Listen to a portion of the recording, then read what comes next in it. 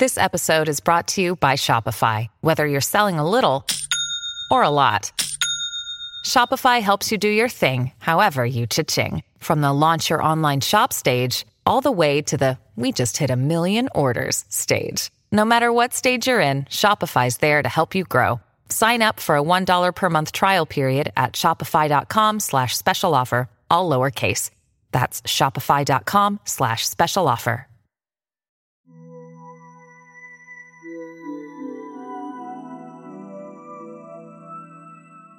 Hello there, folks, and thank you for listening to the show. I'm Joanna. I'm Nate, and we are Stranger Than, a podcast discussing unsolved mysteries, weird occurrences, misunderstood phenomena, and creepy happenings. As always, the Stranger Than podcast logo art is brought to you by Cthulhu Art. The link will be in the show notes. Speaking of our logo art, you can purchase some of our logo art. That's right. Nowadays, like on some really cool and fabulous things. It is tpublic.com/user/strangerthanpodcast. No spaces in anything there. It has mugs and cups and stickers and iPhone cases, shirts of all different manners, onesies, all kinds of stuff, hoodies. And it's just not only our logo but also the banner.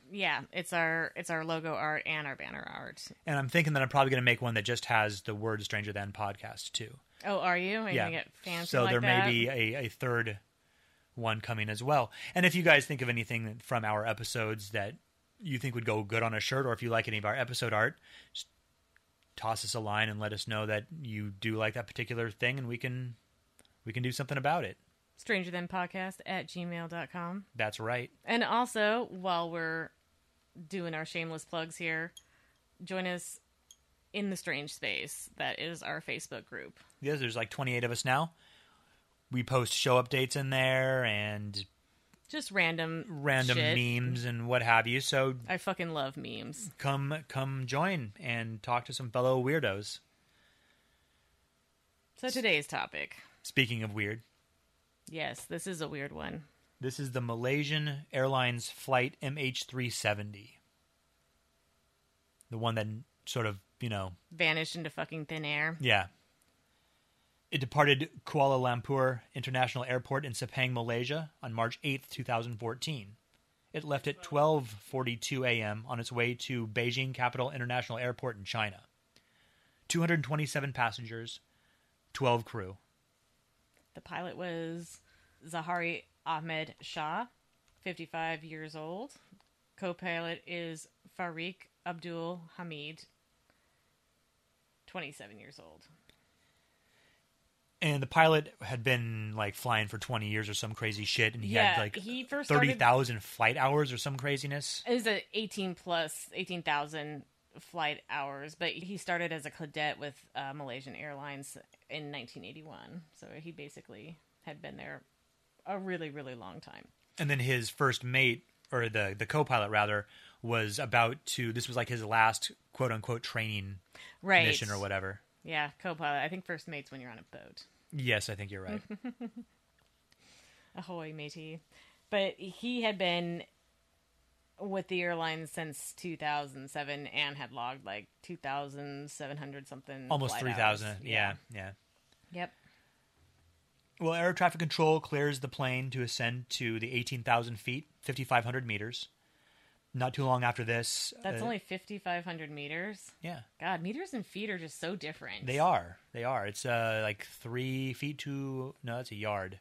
I don't know exactly what it is. I don't know either. I just know when something's in meters, I'm just like, because don't we usually compare meters to miles? Kilometers. Oh, kilometers. Fuck. I'm always fucking that up. That's all right. We live in America, so you don't really need to worry anything about feet and miles. Yeah, but it's just so weird because the rest of the world doesn't, and they don't. Especially when you read and watch a lot of shows from other places that do use the metric system. Yeah, like BBC shows. Yeah, exactly. And then you're always trying to picture it 3 meters. What the fuck is that? Although in the subtitles now, they, at least on Netflix, it'll translate it for you. So they'll change Will it. it? They'll say like, oh, X amount, like blah blah blah amount of kilometers, and it'll say in the subtitles however many miles is equivalent. Isn't it crazy just how consumerism constantly feeds our laziness? I think it's really weird that we're the only country. I'm pretty sure we're the only country on the planet that just uses feet. And Are we really like the inches? only one? I'm pretty sure. I'm not 100%, but I'm pretty sure. Oh, centimeters. That's another thing. Like when I'm reading my Norwegian crime novel series, and then they're talking about like describing some guy, and he's like 172 centimeters. No and I'm frame like, of what reference. The fuck? No frame of reference how at the all. fuck- Yeah. And then they're weighed in kilograms. Not too long after reaching 18,000 feet, they're transferred from the airport's air traffic control to the Lampur radar air traffic control as they fly over Malaysia. Completely common practice. That's just how they do it. Mm-hmm. It's how it's done everywhere. Yep. At 12:46 a.m., the flight gets cleared by Lampur radar ATC air traffic control to climb to 35,000 feet, 10,700 meters. At 1:01 a.m., the crew confirms this altitude, and they confirm it again 7 minutes later. The final transmission from the aircraft communications addressing and reporting system was at 1:06 a.m. Right, and they basically told them to switch over. Well, this is the automated one. Oh, it's an automated one, so, So we haven't this gotten is- to the switch over. Jesus Christ! Like, are you doing the second by second? Basically. So this drops information like total fuel remaining, which in this case okay. was 96,600 pounds, which is 43,800 kilograms, Jesus fucking Christ! as well as being Okay. used by the crew to get technical information like weather reports and shit like that. Great. Okay, can we jump to the one where they? Good night, Malaysia 370 was said to Lampur radio in response to the ATC telling the flight they were now being handed off to Ho Chi Minh Air Control Center. Yes, he said that flight 370 contact Ho Chi Minh at 120.9, which is like the frequency that Ho Chi Minh ATC is at, and they say good night, and then it's either the captain or the co-captain responds back, good night, Malaysian 370. And I just wanted to like kind of go over this because so many things that I read and watched on this were like, it was so sensationalized, and it took me, I don't know, like 3 or 4 sources in before I finally get like a clear answer on that, because they're trying to make it like so ominous, like it was the captain. Like you don't know whether it was the captain or co-captain. Right. And then it's like, no, this is usually how they respond when they're signing off Right. to go to another frequency because they're entering another country's airspace. Exactly. And all of this that's happened so far is by the It's book, like totally happens 100% every day, by the book. So hundreds of times a day. because they're Yeah. like, oh, these last word, like he said it creepily, like, oh, good night, you know, and then everyone back in air traffic control is like, what the fuck? Because it's not night right now or anything. That doesn't make sense. Why would they say that? We're not signing off under standard procedure. Right. But yeah, so it was like, I just wanted to not sensationalize it because so many people had, and I wanted to point out that it is a little bit sensationalized, and But those are the last words. those that are anyone the heard. last words. I mean, it is creepy because it's the last words you do ever hear, but And that was at 1:19 a.m. So they take off at, what was it, 12:42? And at this was 1:19 at a.m. 1:19 it's like, a.m. So just a little over a half an hour into flight. yep. So what was supposed to happen at this point is the flight would contact the The Ho Chi Minh air traffic control. Yep, Yeah. the Vietnam, because they were entering Vietnamese Vietnamese, airspace. Another pilot actually saw the plane, and because they didn't do that, and so another pilot saw the plane, and they attempted to signal the crew using what's called the emergency distress frequency, but they only got some static and a kind of mumbling. The international distress frequency is used for emergency communications for aircraft in trouble. And this is because they had failed to respond to Ho Chi Ho Minh. Chi Minh's request for them to communicate because they were told to do it, and then when they hadn't, after a little bit, is when they're like, "Hey, did you get on our frequency? Did Like, you hello? hello? Are you out there? I'm told, they have it somewhere that this flight is supposed to be switching over at this time, and probably the two interact with each other, and I don't know. There's some way of communicating. They know that they're supposed to pick it up. Oh yeah, I mean it's standard procedure. Standard procedure. Don't know 100% the ins and outs of it, but so they were contacting it. So this plane uses the emergency frequency. It tries to like, hey guys, what are you doing? What's going on? No one answers. About a minute after the last verbal transmission was made, the radar loses, like the flight's not on the radar anymore. It drops off. Both countries, Malaysia and Vietnam. And this is because the plane uses a transponder the radar goes off of the plane's transponder. It's called the secondary radar. That's the second one there is. The first one is just your regular radar, which they dropped off of. The second one they have is this transponder one. Right, which dropped off, though, and they couldn't a minute after the regular radar left. Mm-hmm. Okay. Or after it dropped off the regular radar. I was under the impression that they just air traffic control just uses the secondary. If I understand it correctly, they have a regular radar, like the one that you just see all the time with like the green and you can see the blips on it, and then there is a secondary radar, and that's the one that uses the transponder. Okay. But then what about the one that and then there's also military radar, which is different. Which is a different system than civilian radar because it's the fucking military, you know? Right. They got to like be more. They have to be better about this sort of thing because it matters more. But for them to have dropped off the radar completely for air traffic control in Vietnam and Malaysia, not common.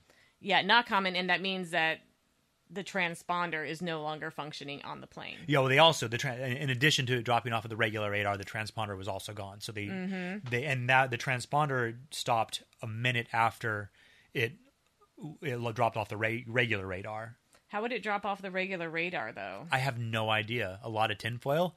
I don't have a clue. See, this is why I think that I'm not like they only use the secondary radar because why else would it disappear unless the transponder? I know they don't gone. because the transponder is also not as accurate but then as a regular radar. Where is the signal coming from? How are they getting? Well, they're not at this point. Yeah, but what causes the primary radar to? I have not no register idea. them anymore. I have no idea. I'm not a radar technician. I'm just saying. I don't know. I mean, for me, it said that this is what they just use the secondary radar, and that's why it dropped off. But everything that I read said that they have the regular radar, and then they have a secondary radar, and that the secondary radar is based off the transponder, and the regular radar is just the radar you see in like movies and shit, right? Where it's got like the green like. Because I think because it's not like he could have disappeared that quickly. I mean, it gets to the point where it did because now at this point the military is tracking them after the transponder gets shut off. Basically, we don't know if it was accidentally or intentionally, but the transponder is shut off, and then from that point on, the military tracks them until 2:22 a.m. And at that point, they get out of military range, so they're no longer a bleep on there. But I'm just wondering if the ATC also has a radar. They do. Yeah, but how do they get out of I don't know. range? I'm not a radar technician. I have no idea. I'm just saying, I just don't think it's right. I'm going to go ahead and say that nobody knows. That's part of the mystery, is that they don't know why it suddenly dropped off the radar. I mean, with the transponder, you turn off the transponder and then it stops transponding. So that's how that would happen. But I don't know if they know how it dropped off a regular radar. They don't know why the transponder stopped transponding. Was that intentional or did some disaster happen? Anyone with any kind of flight experience can turn off a transponder. Yeah, I know. But they don't know. That's also they don't know anything about considering this. They know very little, at least. Right. Considering this accident that happened with this plane, I would say it's probably they shouldn't make it so that the pilot can disable the transponder. And that may be something that is the case now. But so the military is tracking them after they drop off of allegedly drop off both radars, which it did because it did. It got off military. It's gone, but so the military tracks it turning southwest. So it's come over Malaysia one way, and then flips a bitch and goes back the other direction. It crossed the Malay Peninsula. So it goes back the other direction, but a little bit more west and not quite so south as where it started. And they kind of get right out of range when they reach the Andaman Sea, which is about 200 miles northwest of the island of Penang. 439 kilometers. Thank you. And they were at an altitude of 29,500 feet, or 9,000 meters at that point as well. They were picked up by some other airports here and there, or they believe it was an unidentified aircraft. But the Sultan Ismail Petra Airport in Malaysia picked up an unidentified aircraft that corresponded with the military radar. Flight 370 was then picked up passing a little bit south of Penang, which is the island just off western Malaysia. That happens to be the captain's hometown. Oh, really? Mm-hmm. So I believe that when they are trying to simulate this flight that this guy made, he kind of like turns the plane a little bit to the left, kind of tilts it at some point. Okay. It goes a little bit left, and it was a really good, like, Australian 60 minutes, despite the fact that it was 60 minutes, but... All right. The guy's in the simulator, and he's talking with the reporter lady, and he went over and over this, and he finally figured out after, like, 3 months that he must have tilted up to look over the lights of his hometown. Oh, just to see it one last time? Yeah, he was possibly looking out the window. That's why he made that maneuver.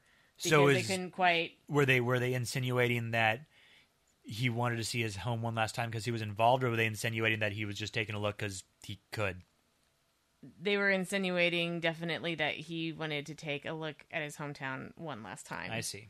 Because this was definitely a person who believed that, you know, he intentionally crashed the plane. Right. So,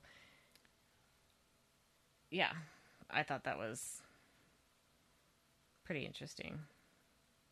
And he wouldn't be just looking at it just because by the time he gets to Penang, he is way the fuck off course. Right. He is nowhere near fucking Beijing, China. No, you're going the other direction. No, this is after he did the straight 180. Right. And shortly before he starts getting out to sea in the ocean and all that stuff. I mean, this is right before he gets out of range, or still within range, shortly before he goes so far out that the military can't. Yep, which was track him 2:22 on their a.m. fancy fucking radar.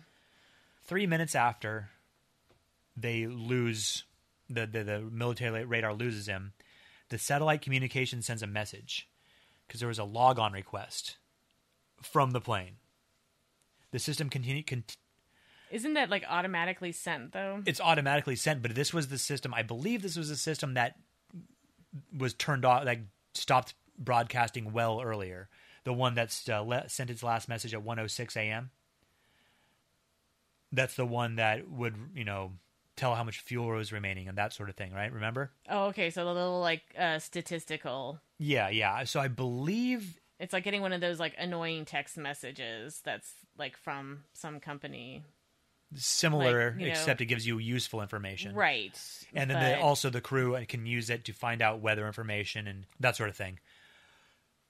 So 3 minutes after they get lost off the military radar, this communication message system comes back on, and it sends a login request. So it sends it down to this, I guess it was a British company, I believe, and they allow it to log in, and so the system continues to respond to the hourly status requests sent to it. Yeah, this so is Inmarsat, right? Yes.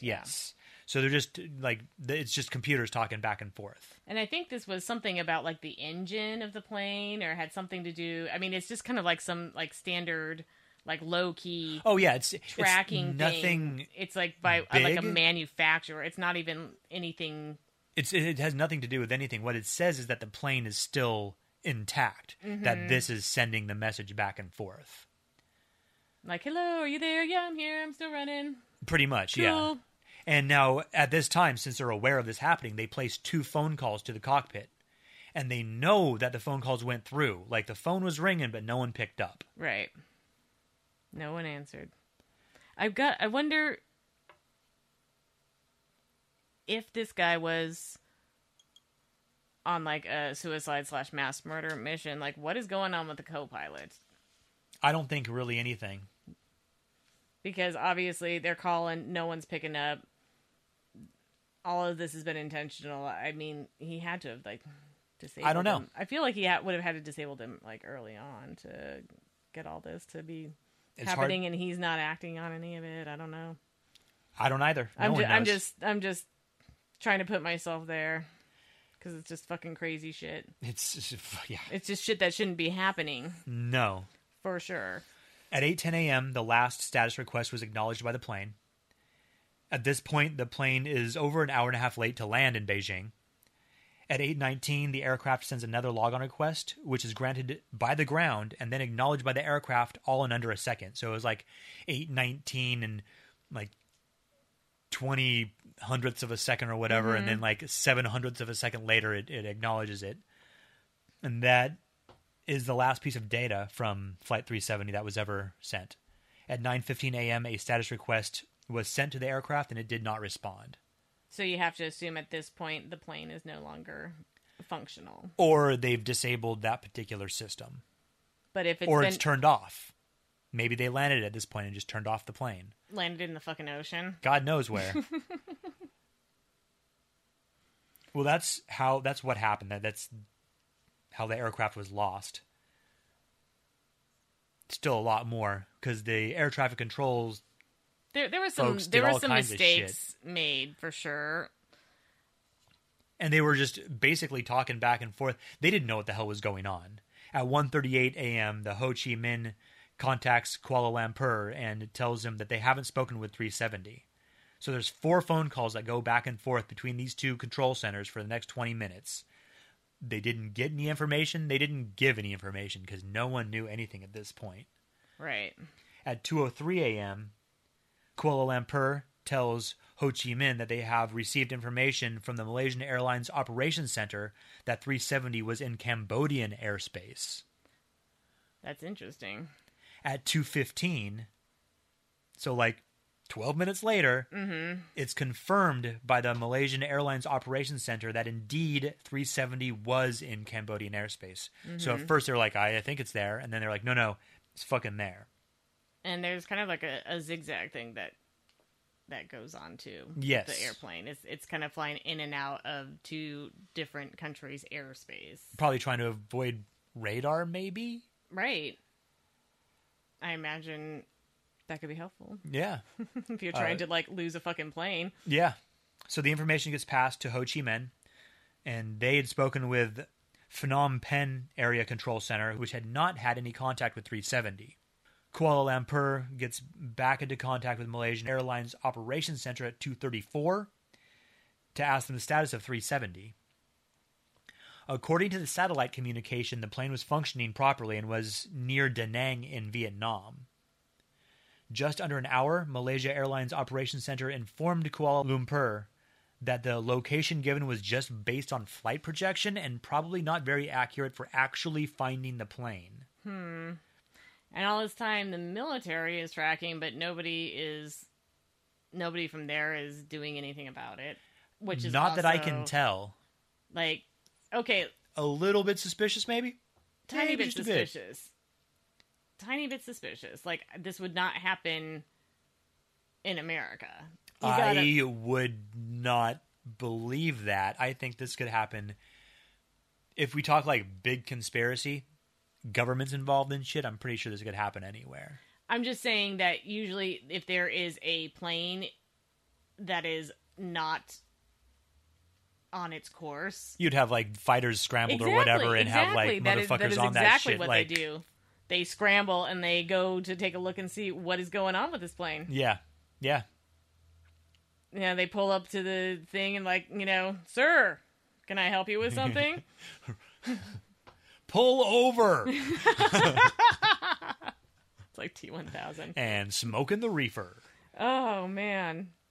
But, yeah, so it's just interesting that they're not only are they not responding in any way to it, because I guess maybe they didn't think it was acting in a threatening manner, but it's a plane that is, like, not where it is supposed to be. No, and in a post-9/11 world, that ain't cool. It is not cool, and you think they would at least maybe be calling be like, is this your plane, dude? That Something. I'm seeing? Yeah, something. You'd think some sort of military would get involved. It's weird that no military some kind got of involved. action would be Because it's not like taken. China isn't a fucking huge military power. Right. I mean, you'd think, although I guess at this point they haven't contacted China yet, so China probably doesn't even know what's going on at this point. Right. Well, according to the families of the passengers, a lot of them had started to arrive at the Beijing airport To pick up and they don't even have any idea that anything is wrong. It's like, why isn't like Ho Chi Minh and Lumpur calling everyone calling everybody? Yeah. I mean, like you oh, guys, hey, the we plane lost this disappeared. fucking We plane. haven't talked to them for like 2 fucking hours. Yeah, no, they were told that the flight was delayed when they got to the Beijing airport. So they're starting to show up to pick up their loved ones, and all they get told is the flight has been delayed. Because that's how little communication is going on right now. If we step back into what the air traffic controls are doing, so that all is closer to 8 o'clock when the plane is supposed to land. Right. I'm just saying that, like, even at that point, it's like still like a whole lot of nothing going on because at 5:20 in the morning. Nobody's fucking some official contacts doing anything about any of this. Some official contacts Kuala Lumpur, just some official, quote unquote, official contacts Kuala Lumpur and says that they don't think that 370 left Malaysian airspace. Interesting. They think it's still they don't think it ever made it even to Vietnam, even though there's radar data to prove it was in Vietnamese airspace. Except isn't the radar data that proves that the one that is the military data? Oh well, they entered Vietnamese airspace before they were lost off civilian radar. Okay. So at 5:30, Kuala Lumpur contacted the Kuala Lumpur Aeronautical Rescue Coordination Center, which are the folks that do search and rescue for lost aircraft. They think they're still in Malaysia. That's stupid. Oh yeah. Yeah, but they think they're still in Malaysia because no one from the military has yet told them, like, oh yeah, no, we think that they were flying like a really far away. They haven't talked to the military yet. Because nobody is talking to each other, and that's stupid. I don't know why. So at 5:30 is when they finally send search and rescue out. 5:30. But they send search and rescue to Malaysia. Like they start doing a search grid. I believe the first area they're looking for is in the South China Sea, the one that's between Malaysia and China. Like the one where they lost the initial civilian radar. I think that's the South China Sea. I could be wrong. I'm not great at geography. I know. It's crazy how bad you become at geography when you're not like staring at that fucking globe every day in school. They don't have that like pull down over the chalkboard of the world, but it's like the flattened globe. Yeah, it's like the half circles. Yep, just not seeing your continents on the daily. So they send out search and rescue at 5:30. At 7:24 in the morning, Malaysia Airlines busts out with a statement that they lost communication with 370. Oh, about like 6 hours ago. At 2:40 in the morning, and that they had called search and rescue. Why would they say 2:40? They later corrected the mistake. Okay, because they hadn't talked to them since like 1:20. 1:19, yeah. 1:19, yeah. I'm just trying to simplify it here a little bit. So there was Mr. Specifics. No distress signal. The weather was fine. The fucking plane was gone. Right. And they've been gone for 6 hours before. Like I said, the flight's supposed to get there at 8:19 a.m. And 7:24. 7:24 is when they're like, oh, hey, there's a little problem. We haven't seen or heard from the fucking plane in 6 hours. So, hey, all you people that are here to gather up your loved ones that you think are like landing in less than an hour, here's some fucking horrible fucking news. Yeah. That would be shitty. For one, you had to go to the airport super early, and now it was completely useless to even go there. Oh my god, you're such a dick. Oh, no, going to the airport does fucking suck. But, yeah, I mean, you go there and you're basically... I would be so furious to find out later that this was going on... For hours. And you allowed me to come to the airport under the pretext that I'm gonna like pick my loved one up, and I think I'm like an hour away from that, and that's when you're like giving Like, the sorry. by the way, we have speech. no idea where this plane is. And we haven't for about 6 fucking hours. So that's been going on, but you're just now hearing about this. So we're going to like fast forward just a bit for just a second. So it was March 24th that it was announced by Najib Razak, the PM of Malaysia, the Prime Minister of Malaysia, that the information he had received was that the plane disappeared over the southern Indian Ocean and that it had to have crashed into the sea. Now, wait, when did we fast forward to 4 March days? 24th March of the same year. Okay, so this is 10 days later. Yes. Because I believe it was 4 days before the information from the military Oh, yeah. came out, and they were searching in the wrong place, but they might have had that information sooner, but it wasn't until like the 4th day that it's like, oh wait, Now check this out. we've only been searching in these like first critical hours in the completely fucking wrong area. Well, some of the survival of the family members of the people that are now considered dead were informed in person. So if you were just like, someone came to their door or whatever, some got phone calls, but there were some that just got text messages Wow. in English and Chinese. Hey, sorry about your family member. By the way, we've been searching in the wrong area. Well, They're that's not even where we think they are. That's not even the point yet. Let's talk a little bit about the plane. Let's talk about the plane. It's a Boeing 777. It's like one of the safest planes like It's ever. Yes, its first flight was on May of 370. Its very first flight was May 14th, 2002, and it was sold to Malaysia Airlines, and they took possession of it on May 31st, so just a few weeks later. The only accident that it had ever been on was on the ground. It was August of 2012, while taxiing at an airport in China, Shanghai Pudong International. It broke a wingtip, so it just hit something somehow. February 23rd, 2014, the plane passed its maintenance A check. There are 5 different kinds of checks performed on aircraft. Are you going to tell me about each and every one? I am. Oh my god. I'm not just you, Joanna, but all of our listeners. I'm sure all of our listeners are thrilled at the technicality of this episode. They are called A check, B check, 3 check, 3C check, and D check. Okay, so you already lost me at what the fuck are these checks even for again? The first A check happens between 400 and 600 flight hours, or 200 to 300 landing takeoff cycles. Okay, so what you're trying to tell me is that it's up to date on its oil changes and shit. The B check is every 6 to 8 months.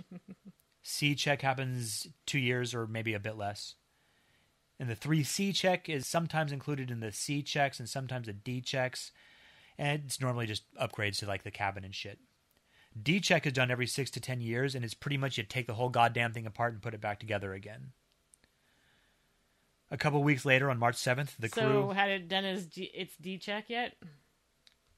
Well, it was purchased on May of 2002.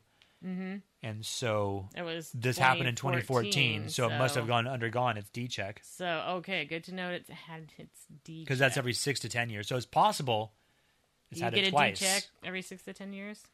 I wish. A couple weeks later, on March 7th, the crew oxygen system underwent routine maintenance and everything looked as it should. So the plane was fucking working. There was nothing wrong with this goddamn thing. The 777 came out in 1994. The first commercial flight of the plane was June of 1995. Not this particular one, but the whole line or whatever, the whole model, I guess. It's weird to think that Boeing is just like so close to us. Oh, yeah. Did you know that it has its own atmosphere because it's such a huge building? Crazy. Yeah. Jared told me about that. I mean, I guess it has to be to, he knows all sorts of build crazy, fucking airplanes. Awesome facts. Yeah. It's like one of the largest buildings in the entire world. That's crazy. And it's so big it has its own atmosphere. Fucking A. Right in our backyard. Well, since 1995, there have only been, with the exception of this MH70 incident, other than the MH370 incident, there have only been 5 other incidents where the plane was totaled. These are called hull losses. In 2008, there was a crash with no fatalities in London Heathrow International in the UK. There was ice crystals in the fuel. because it flew too high or it was too cold or something. Well, it gets really cold high up. Fucking A. Especially when it's already cold. You're right. And when you're flying into the UK, it's probably not warm. It's like flying into Seattle. Yeah. July of 2011 at King Abdulaziz International Airport in Saudi Arabia, the cockpit caught on fire before takeoff. It was probably due to a problem in the wiring, which could have been there since it was made, but they had released information saying you needed to get this shit upgraded, before the 2011 incident. That's kind of disconcerting, though, to have, like, your cockpit catch on fire. Right? At least it was before they were taken off. I was just laughing at the word cockpit. Oh, of course. Yeah. Anyways, I mean, yeah, if I'm driving my car and it just, like, lit on fire because of, like, bad wiring, I'd be like, I want a new fucking car. Like, but if you're... I'm never going to trust driving in this car again that it's not going to fucking just go up in fucking flames. But if the car manufacturer told you a couple of years previous, like, oh, this problem could happen, you need to get this fixed, or, they sent maintenance people out to fix it or whatever, then, and you didn't do it, so they just didn't do the required maintenance. See, that's this is why they believe. I get my fucking oil changed on the regular, and I go to, even though it's more expensive, I go to the Toyota dealership, because if I do have something going on with my Toyota model, it automatically comes up on the computer when they enter in. Oh, yeah. They're like, oh, man. They're like, oh, actually... Your airbags are XYZ or whatever. Exactly. Yeah. Or there's something wrong with the weird differential. So we're... like, every single model of your car, we're replacing that for free on because they've done, like, a recall on this part or something like that. Yeah. So it's just...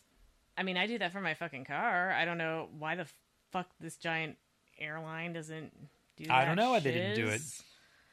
I hope they learned their lesson after the cockpit caught on fire. I'm pretty sure that's a lesson to learn. In 2013, Asiana Airlines Flight 214 crashed on its final approach into San Francisco International. Its landing gear and then the tail hit the seawall when they were coming in. So it was like, I guess, pilot error. It crashed, killing 2 at the scene and a third who died in the hospital. Jesus Christ. In July of 2014, Malaysia Airlines Flight 17 was shot down over Ukraine, killing everyone. Now, are you sure that's not 317? 517. 517. No, just 17. They were shot down by a surface-to-air missile that allegedly came from the 53rd Anti-Aircraft Missile Brigade of the Russian Federation. Oh, I think I remember this. Or insurgents. One of the two. Yes. Russia still denies any involvement in the attack. That's right. I totally forgot about that. Yep. And then the other one is in August of 2016. Emirates Flight 521 crashed because they just came in too fast. The pilot did a specific maneuver where you, if I understand it correctly, when you're landing, if you're coming in too fast, you can kind of like take off again, like kind of bounce off the ground a bit.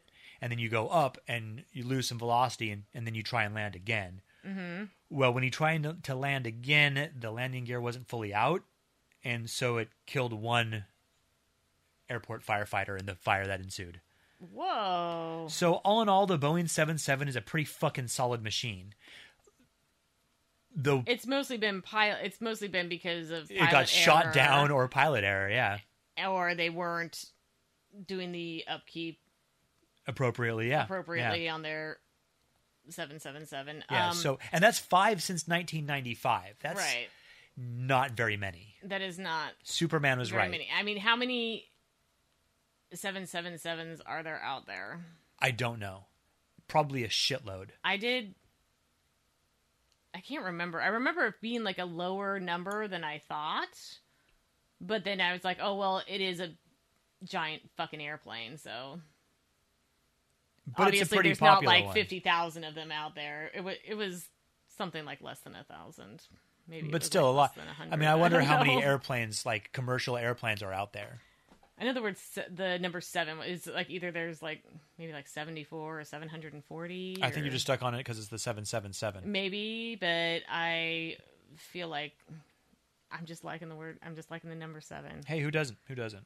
I wouldn't be surprised if it was in there. I liked that number when I was trying to think of this episode. I said 371. Oh, yeah. That was close. It was close. I was really close to that. Anyways, yeah. So 777 is a solid machine. On that last one with the landing, that's always when I'm like the most scared. Oh, when you land in a plane? When I land in a plane. Taking off too. Like taking off and landing, that's when you have the most accidents occur, either during takeoff or landing.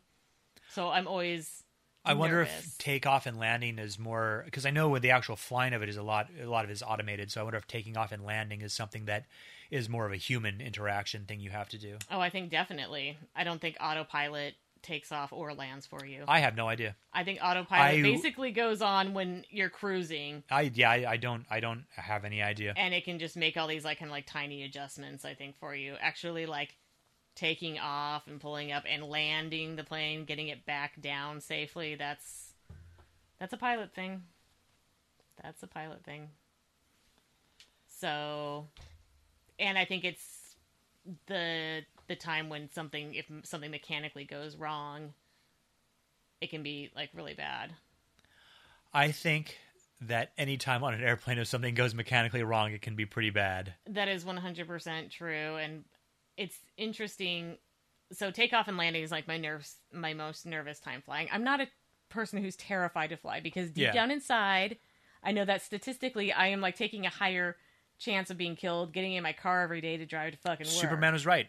Airplanes are the safest way to travel. Yeah, and I mean, I get on a plane like 2 or 3 times a year, and even if I got on a plane every single day, if you that like would still work be in safer. Spokane and like your company flew you from here to Spokane like every day. Right, that would still be safer than me driving 10 miles to my job every single day. Totally. But I think it's like the element where it's like you don't have control.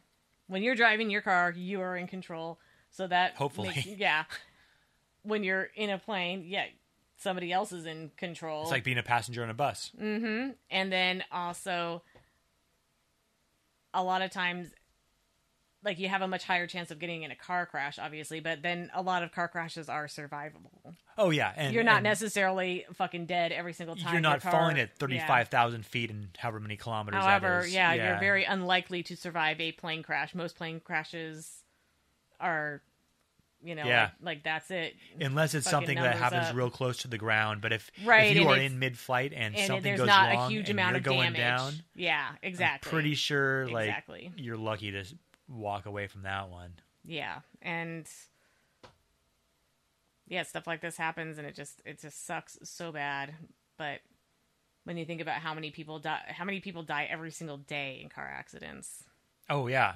It's crazy. In fucking America alone. It's crazy, and yet so many people are afraid to fly, but there's like 1,000,001 idiots like not afraid to like drive their car stupid.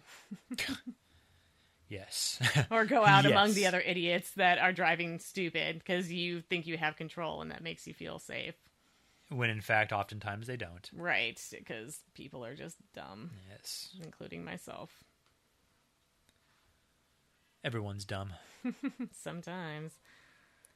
So, now that we've discussed the plane, how about the passengers? There were 152 Chinese citizens, 38 Malaysians, 12 crew members, which are all Malaysian citizens. Of the remaining passengers, 12 of them worked for Freescale Semiconductor, which made semiconductors. Like for like computers or just in general? For in general. I mean, they're used in electronics to conduct current. I was going to explain it more, but...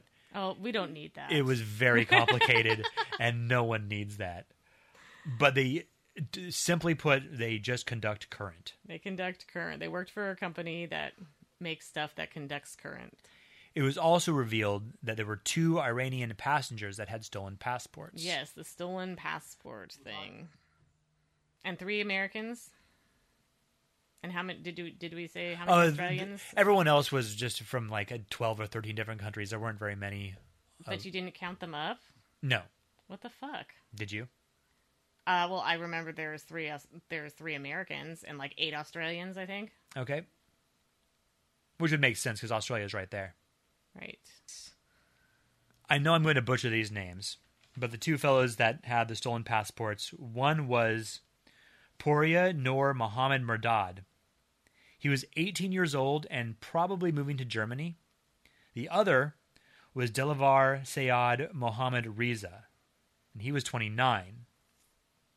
The former was identified by Malaysian police and the latter by Interpol.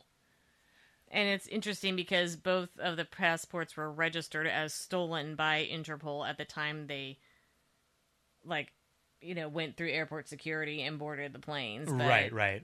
Yeah, apparently that's kind of a harder thing to check and more expensive thing to check. And it's just the area that they were in. Right. So basically they're driving together. There's got pictures of them together, like hanging out with other people. And apparently in Malaysia, it is fucking common for people to just illegally get onto planes. So that's probably why they went there. So they left from Qatar. So there's not a whole lot of scrutiny going on. Right. Well, like when our friend Tyler went to Costa Rica, when he got to, you go through American security, they're like, whatever, like, all hard asses about everything, like, let me look up your asshole and all that kind of stuff.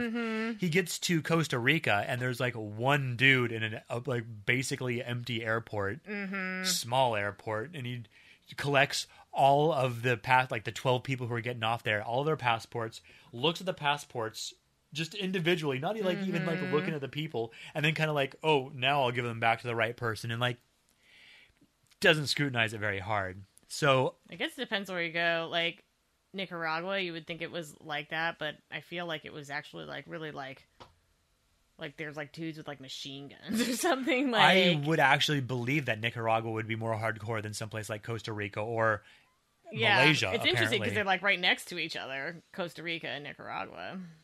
Isn't it Costa Rica? I mean, they're vastly different governments, though, right? I mean, Costa Rica. Oh yeah, is a I mean it's totally. I mean, democracy they're two different countries. It's just that they're in the same area, right? Of Central America. They're one right next to But another. Costa Rica is a democracy and isn't.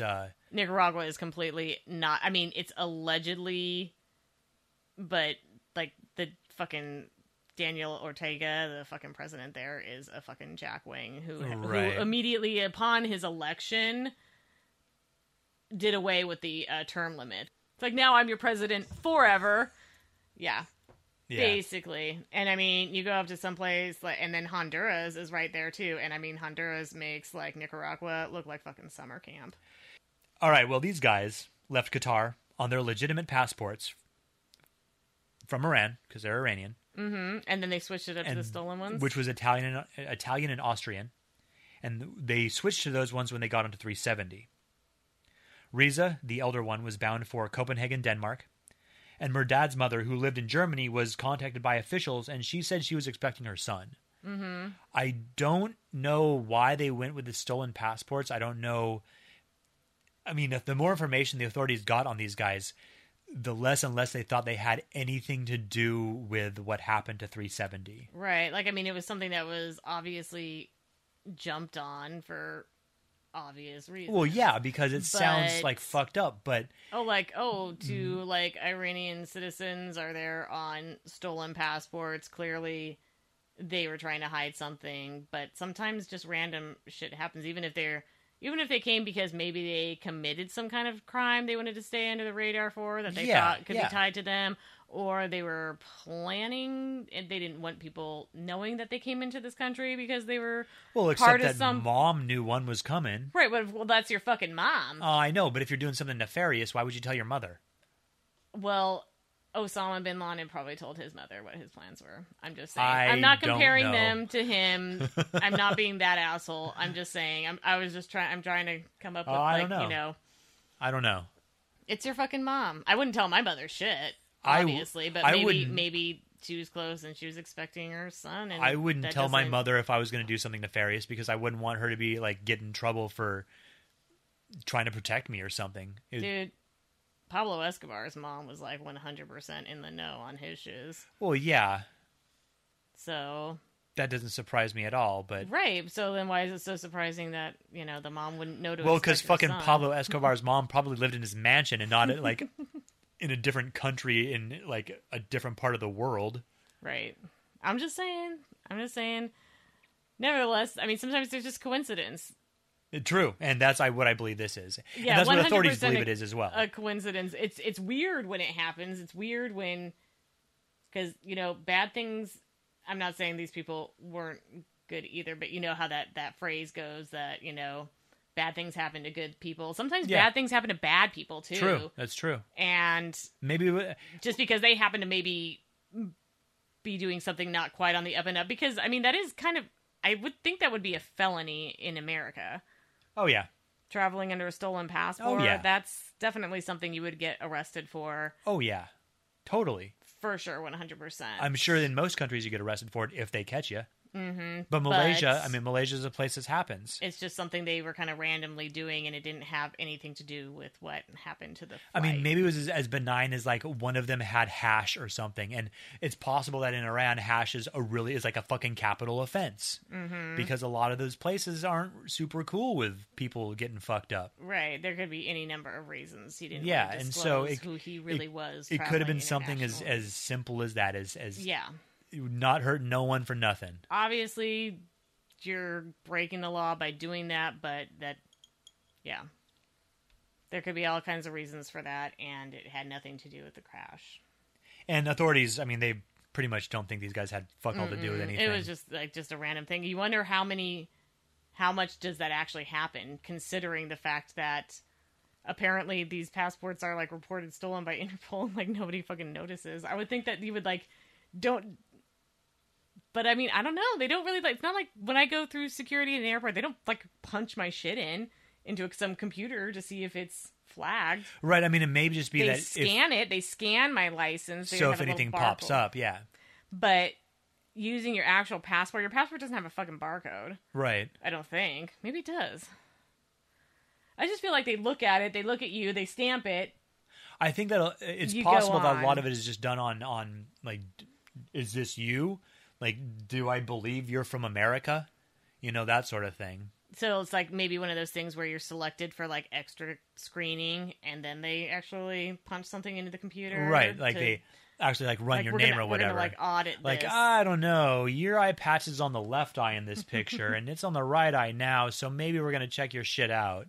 Something like that. I've told you about how they, when we flew to Denver last Christmas to drive down to New Mexico, but Olivia got stopped on the way there and on the way back. On the way there, she was the one randomly selected to have her hands wiped for bomb residue. My fucking 10-year-old autistic daughter. Yes. Really? Weird. Yeah, I think she was 9, almost 10 at the time. I'm sure they were like, And so it's like we're all going through together. It's like I got Jarek, I got Olivia, I got Scarlett. It's like, okay, Jarek, you go through first so that you can collect your sisters as they go through the scanner. And then, it's Scarlett, and then it's her, and then before it's like, oh, I'm sorry, we've randomly selected you. Like, I just got through, and I'm like, oh, her? You've selected her? The 10-year-old child, the 10-year-old girl, yes. All right. Okay, we're gonna have to have her step over here and like wipe your hands. Olivia's like, what the fuck? No shit. What if she just flipped out? Like, what are they gonna do? Are they just gonna are they gonna manhandle a fucking 10-year-old child? Ah. 10-year-old, technically disabled child. I mean, no come shit. On, fuck. Fortunately, I was like, it's okay. They just have to put a wipe on here. But why? It's like, because you were fucking making bombs again. Like, goddamn, I fucking told you. I told you about that shit. And then she got this doll, the realistic baby doll that I got her for Christmas, the one that really looks freakishly human. Anyways, fortunately, no. I'll have to tell you more about that. That sounds great. Anyways, she was carrying it in a carrier on the way back to Seattle or at the Denver airport, and then of course they have to stop and put it through the special X-ray, her baby doll, and make sure I'm not using my child as a drug mule or something. Right. It's not full of drugs or bomb material or something. Jesus Christ. I mean, it's not only her, but it's just okay, so you think that I'm using my children? Do I look like this kind of person who's okay, I'm going to try and get past this using my kids? I don't know. You don't seem very trustworthy. I mean, you do say fuck a lot. Oh, that's true. That's true. They probably heard me drop the F-bomb while I'm sitting there waiting in their fucking goddamn stupid long lines. Let's check those fucking kids and make sure they don't have any bomb residue on them. Like, clearly, like, the mother is questionable. I don't like the looks of that lady. They don't like the looks of Jarek either, because he's, like, just this nice average... Like, this kid's just too nice and normal. There's obviously something I wrong. don't know. He got selected for extra screening when he was on his way back from London. He had to do, like, the extra screening. Really? Yeah. That's funny. I know, that's what I'm saying. It's like they're trying to, like, do people that they, like, you know, wouldn't normally think of. It's like, okay, Yeah. I wouldn't pick you out, so I am going to. Right. Because I don't racially profile. No. They don't. It's not a thing that happens. It's not a thing that happens ever. Well, let's get to the search. The search. Initially, they were looking in the South China Sea for wreckage, which was where 370 was when they when they had the last verbal contact. For 4 fucking days. On March 9th, the military said that it's possible. So this is the next day. Mm-hmm. The military said it's possible that the flight had turned around and went over the Andaman Sea. So, like, actually, we saw this airplane that could have been your plane, and it actually, like, turned around and, like, went this direction. But still, the Malaysian government didn't, like... Well, they did actually increase the search area. I don't think they actually fessed up to it for a bit still, though, upon learning that because they were kind of like, oh, well, it may have, but it wasn't confirmed at the time, exactly, but they still stuff. increased the search area. So it went from 23 miles, which was 337 kilometers, to 120 miles, 190 kilometers. And then it was extended again to include the Strait of Malacca between Indonesia and Malaysia. So it's Malaysia, and then to the west of Malaysia is the Andaman Sea, and then to like the southwest of Malaysia is Indonesia, and there's a water going through or between Indonesia and Malaysia, and that's the Strait of Malacca. Mm-hmm. And then the Andaman Sea is where the military eventually... That's where the military eventually says they last tracked it. And that's close to the island we were talking about earlier. And then from it's the company's that satellite thing. Satellite. There were tons of reports at this point in time of things that could have been wreckage. It all turned out to be bullshit. Because it wasn't even in the right place most of the time. A lot of it just was nothing. I mean, shit. On March 10th, so this is now 2 days after the flight went missing, the Royal Malaysian Air Force confirmed that Flight 370 did indeed turn around and fly back over Malaysia. 2 days after that, it was announced that an aircraft that was possibly Flight 370 was last seen by military radar in the Andaman Sea at 2:15 a.m. the night of the disappearance. Okay, so this is the 4-day marker where they're finally this is the 4-day, okay, well, we're pretty sure, yeah. They centered their search efforts on this area, and they even asked India for help. In 2 days, the countries... Seems odd that India would be able to, like, help. Well, there's, like, I just feel like they're, like, a really, like, poor country. Oh, parts of it, yeah, but I mean, it is also industrialized. I mean, it's not like a third world country or anything. I think it is. It's a third world country, isn't it? I don't think so. I think it is. I think there's enough. I don't think it is. I don't know. No more than a third world country that America is with all the homeless people here. That's kind of true, just a tiny bit, because there's a big difference between being homeless here and like living on the streets of fucking Calcutta, right? I don't know. Never lived on the streets of Calcutta. Pretty fucking bad. Did you never watch? What was that fucking movie called? God damn it! The dogs. Something with a dog in it. Slumdog Millionaire. No. You never watched Slumdog Millionaire? No. Oh, dude, it's brutal. It's like one of the first parts of the movie is like this kid being on the street and like one of his little like kid beggar friends. It's like the beggars almost have like pimps. Like the children go out and beg, and then they got to turn in some of the money to like people that like take care of them, like living on the street. Right. And one of these dudes like drugged this kid, and you see him freaking digging out his like eyeball with like a red hot spoon and stuff. Sometimes like blinding him to make him a better beggar. Sometimes you got to. Shut the fuck up. In 2 days, the countries involved with the search effort had deployed 34 aircraft and 40 ships to the last known radar location. By March 17th, another 11 countries joined the search. At the height of the search effort, and shortly before they started searching the South Indian Ocean, 26 countries were looking for Flight 370. That's a lot. That's a lot of countries. Mm-hmm. The searchers began focusing on the South Indian Ocean, which is west of Australia, once some more information came to light. The automated Would that be like the satellite information? The automated signals that they received from the Yeah. transponder, they went dead, but they couldn't really accurately pinpoint where the plane was, but they were able to narrow it down. Through the satellite thing, though, right? Right, Like, right. hello, are you there? Yeah, I'm there. You know, Exactly, yeah. exactly. So, with like all the fuel and everything, they could be as far north as Kazakhstan, or as far south as the South Indian Ocean. Now, all the countries that would have been on the flight path from 370's last known location north all said there was no way they could have snuck through all the respective airspaces because the military would have fucking seen them. So that leaves the South And Indian by Ocean. this time, even a slow-moving military, such as the, Malaysian. I don't know how mean, much of a military power Malaysia is. I'm just saying. I'm assuming that not very much. even by this time, if they had seen it, they probably would have shared that information. Even if they weren't the quickest probably. about it, such as how it was at the Oh, beginning. I understand. Yeah. You get what I'm. I'm picking up what you you're putting picking down. up what I'm putting down Yeah, there? Yeah. Because they were just a tad slow, I feel like. To, A wee bit, yeah. Let somebody know about the unusual airplane and its change of direction and all that kind of stuff. Do you think somebody just turn on the news and they're just like, oh shit? Probably. Oh man. It's like, hey guys, you remember that plane? You remember that one plane? That we couldn't figure out what it unidentified was plane doing? that we It was never told anyone about? Yeah, holy shit.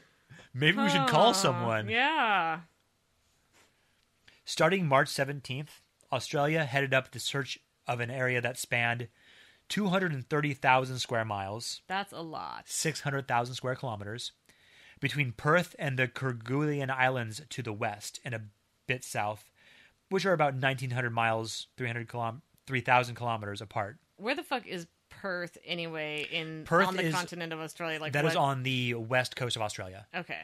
That's the west, right? So, the west coast of Australia kind of goes out and then kind of comes in a little bit and then goes down some more. So the north part of it is further west than the south part of it, and Perth is kind of right where that transition is. Okay. March 19th, the search area was taken down to 118,000 square miles, 305,000 square kilometers, and positioned at a place about 1,600 miles, 2,600 kilometers southwest of Perth. So before there is kind of more of this new search area is a little bit farther south of their first southwest place they were searching for. Really? Is Southwest that of what Perth. you just used 100 words to fucking Yes. convey? All Between right. March 16th and March 27th, lots of what appeared to be debris was photographed by satellites.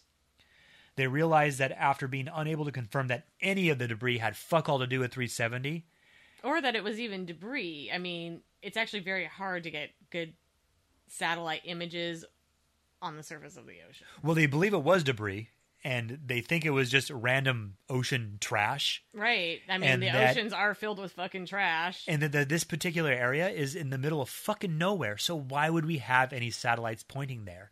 It's just with all this looking for a 370 that they're now putting the satellites there and oh, what's all this shit? Oh, just shit that's been there the whole time. Right. And Well, ever since we started doing stuff. I'm just saying that light reflection, choppy waves, all that kind of stuff. Oh, yeah, definitely. Can make it very difficult to see, what exactly is that tiny fucking thing in the middle of a giant fucking ocean. But they did find some debris, and it was just shit, just random shit. Just random ocean garbage. Garbage because humans are filthy.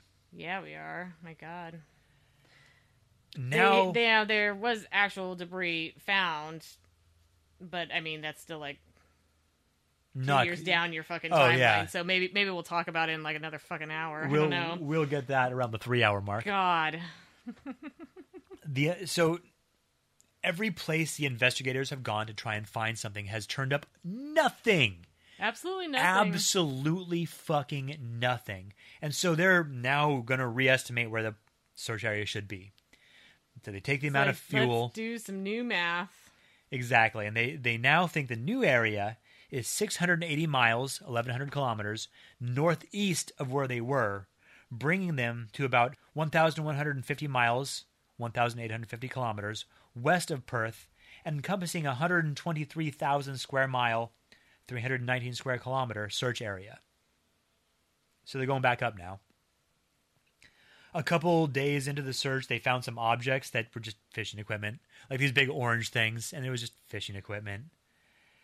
In the first half of April, they had ships with listening stuff, like audio equipment, going out to the location, listening for underwater locator beams. So it was like sonar. Is it like no, sonar? no, they're Don't they use sound waves though? Eventually. Okay. At this point, they're just basically dropping microphones into the water, listening for the beacon. The beacon, the black box beep. Right.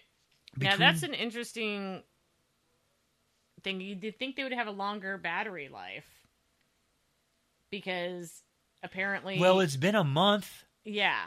I mean, for the love of Christ, a month.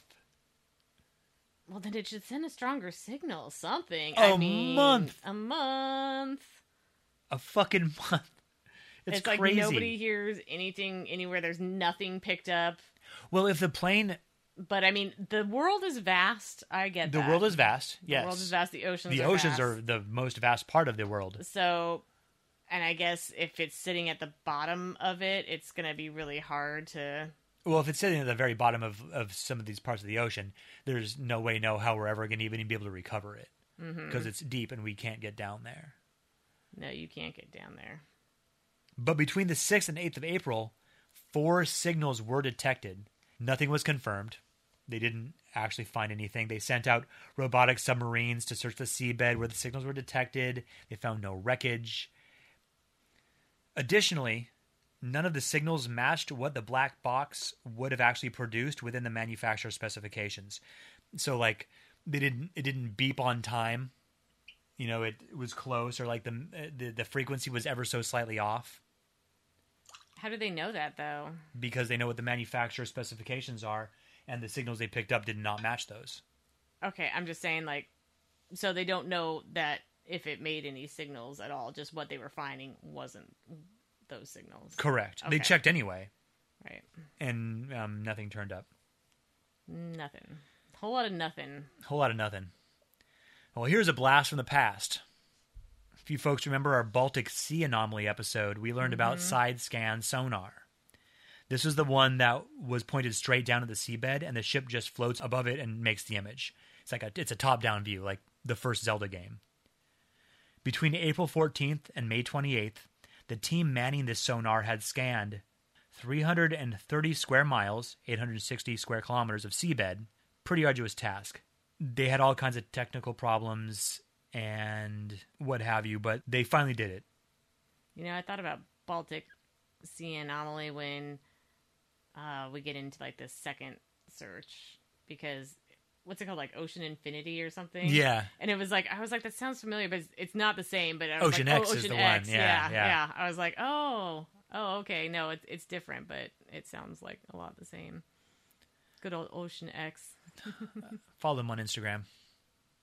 They are a stand-up group of fellas.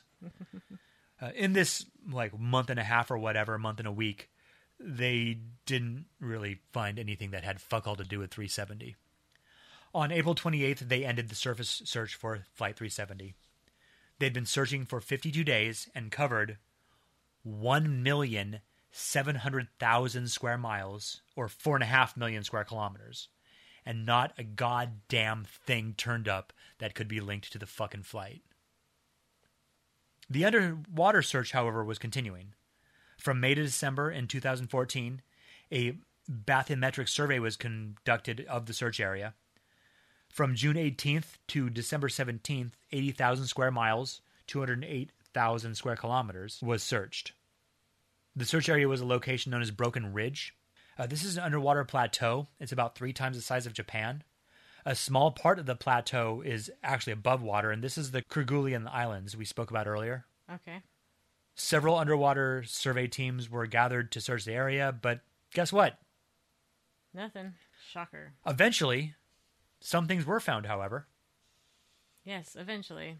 An object marked with 657BB was found on the coast of Reunion Island in the western Indian Ocean on July 29th, 2015. The next day, a suitcase was found. This area matches the model of debris dispersal from the area they had been most recently searching. And Reunion Island is off the coast of Madagascar. East Coast, yeah. I think it's French-owned. French-controlled territory. Yeah. On July 31st, a couple days later, a Chinese water bottle and an Indonesian cleaning product were found here as well. It's believed that the object with the marking 657BB is part of the right wing flaperon on a Boeing 777.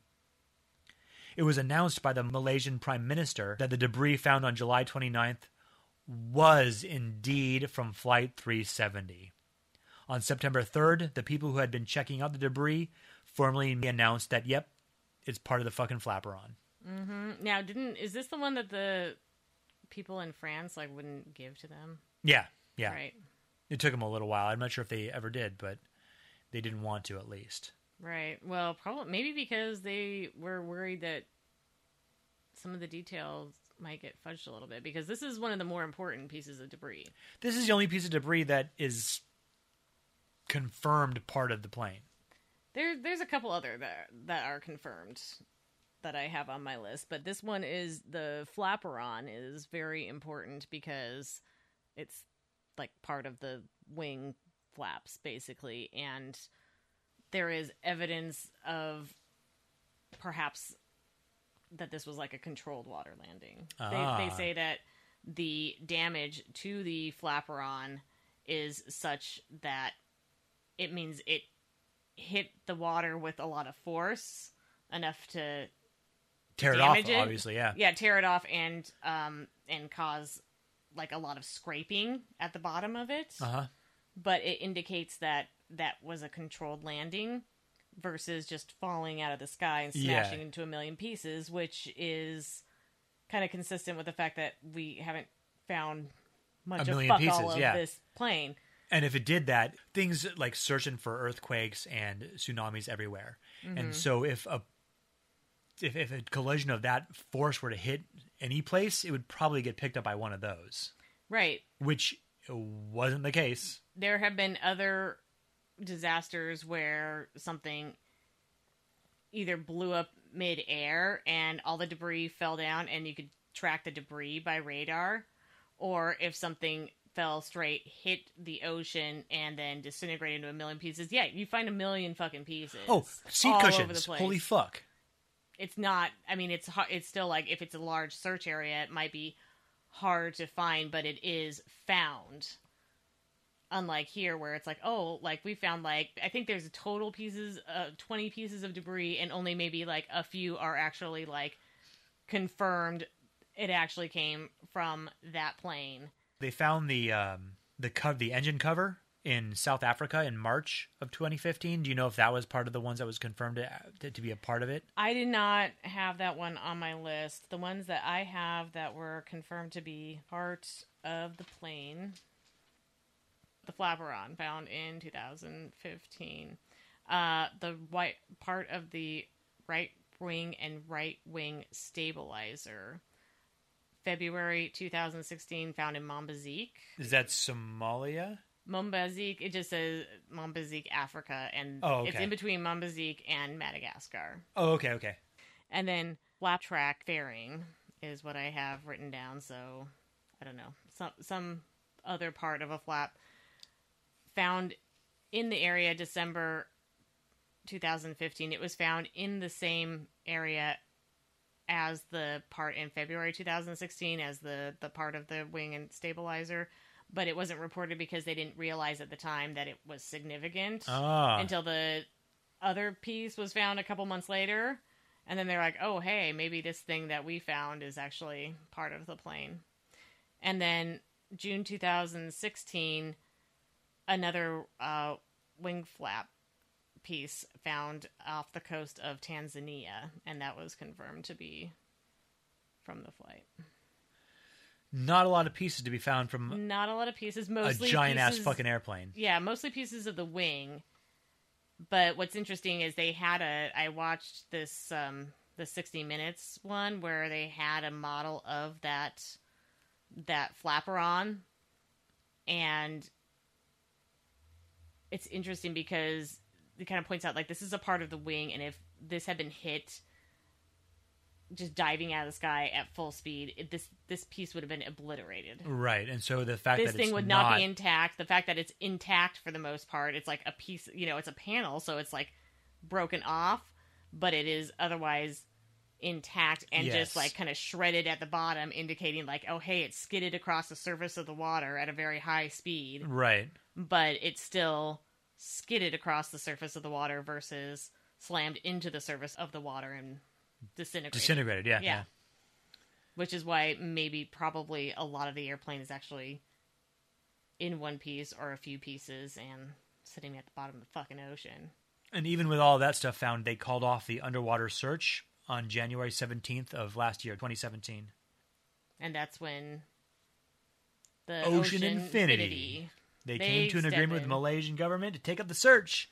So they searched from January 22nd to June of 2018 and didn't turn up a goddamn thing. Yeah, didn't get paid anything either. Well, they didn't find anything. Well, yeah, it was like a finder fee or something type of... If you don't find, you'll get your fee. Yeah, exactly. Like, we won't charge you if we don't find anything, but there is a finder's fee out there for this plane. Oh, yeah, I'm sure. I learned that when I made my, like, a recent discovery like today where there's the update. We'll get to the update. We'll get to the update at the end or closer to the end here. Apparently there's about a 53 million pounds. I want to say pounds. It had an L in front of it. I didn't fucking bother. Oh, that would be pounds, yeah. Mm-hmm. I didn't fucking bother to see how many dollars it is. It's a chunk of change, and it's if there is any difference, it's not even a whole lot. But yeah, about 53 million finder's fee if you find that fucking airplane. Just saying. That's pretty much what happened to Flight 370, but really, what the fuck happened to Flight 370? Really? And it's Where interesting, did it go? I find it interesting that this Ocean Xfinity managed to cover about the same area that the Malaysian governments and did? that the governments did over like 3 years, and they did it in like 3 fucking months. Government spending, and these guys are actually like out there probably like humping to like trying to find some. They want the fucking cash. Right. Well, they did. I mean, I think it did. This initial search effort with the Malaysian and Australian governments did come out to, it's about 150 million is what was spent. Chunk of change. That is a chunk of change. That is a big chunk of change. I'm just saying, like, maybe like the privately owned guys. I mean, private sector is always going to have it better. Oh, yeah. Oh, yeah. Prevailing wage. That's what the government has to pay. Right.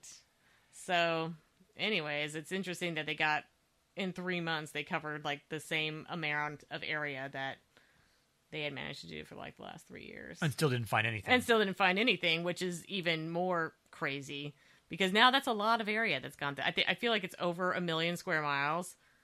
Has been maybe like a few million square miles, something like that. I mean, over 1 million easily. I heard the word million. Yes, I can't tell you what was exactly in front of it. I believe it was 1,700,000. Jesus, that's a lot. Yeah, 1,700,000 square miles, and that was 4,500,000 square kilometers. That's a lot. That's a shitload. A huge amount, and nothing. And like we said earlier, if it were to have just like crash landed in the ocean, we would have found shit. There would have been seats, the cushions. They fucking float for the love of Christ. They're made to float. And there are a ton of seats on a Boeing 777. I know. What about this whole your seat cushion is going to act as a flotation device? Exactly. Oh my gosh. So the thing that's kind of weird about the whole falling from the sky versus controlled landing is it also changed the search area. Right.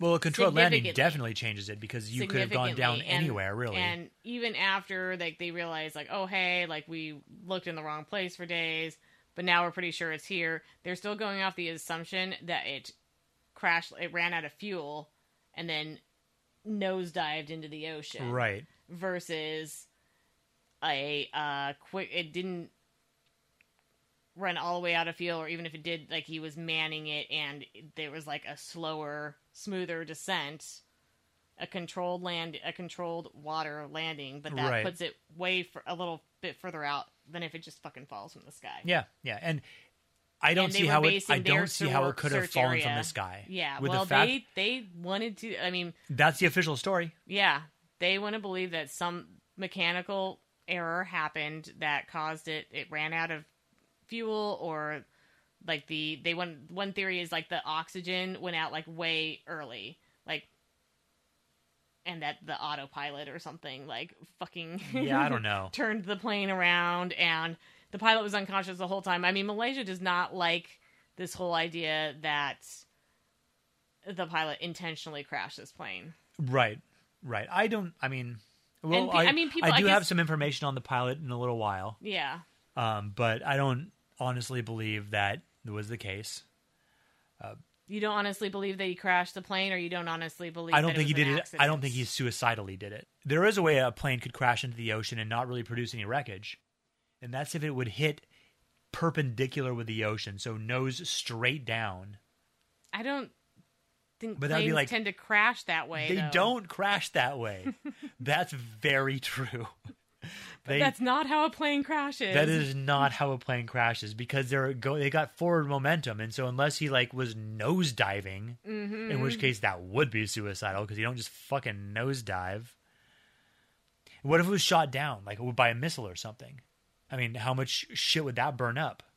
Still would find the wreckage. Still would find the wreckage. Still would find fuselage hunks and bits of wing and stuff. Yeah, like I said earlier, there's been cases where that exact thing happened over the ocean, but like radar was able to not only see the debris falling, but then you can see the debris on the ocean surface. Yeah.